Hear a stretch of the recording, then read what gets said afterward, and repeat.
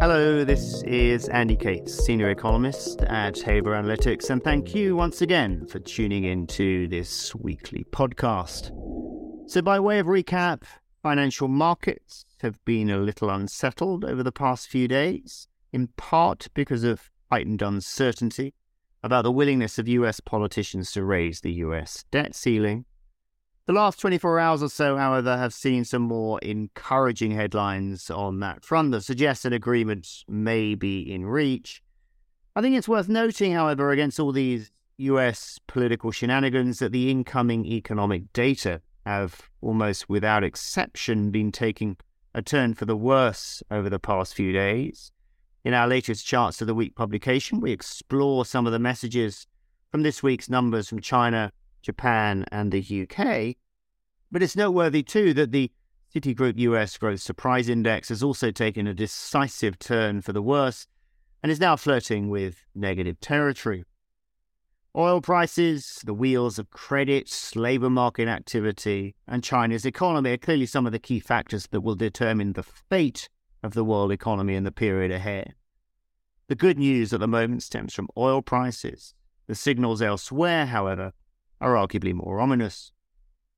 Turning then to the week ahead, that will leave the focus very firmly on incoming growth and inflation data.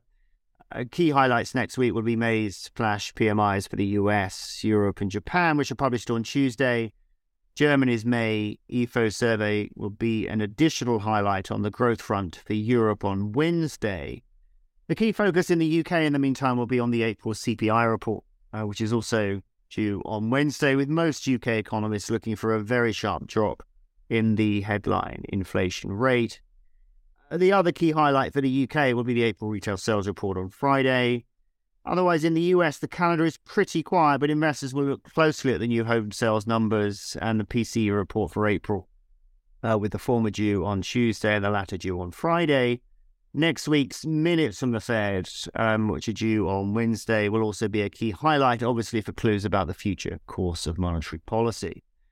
There certainly does seem to be a little more resistance of late from some US policymakers to the idea that's now firmly baked in the US yield curve that a pivot toward looser policy will unfold later this year. And that brings me, though, neatly to a new innovation from Haber in our latest software update that allows users to look at the shape of yield curves and contrast these with recent history. Otherwise, by way of data updates, please be aware that we have some richer detail now on China's labour force and specifically educational levels that are now parked in our Emerge PR database. We've enriched the data that we house in our new crypto database as well of late, specifically via some power demand numbers for Ethereum. Please contact your sales representative if you have any questions about this or about our services more generally. Otherwise, that's all from me today. Have a great week ahead.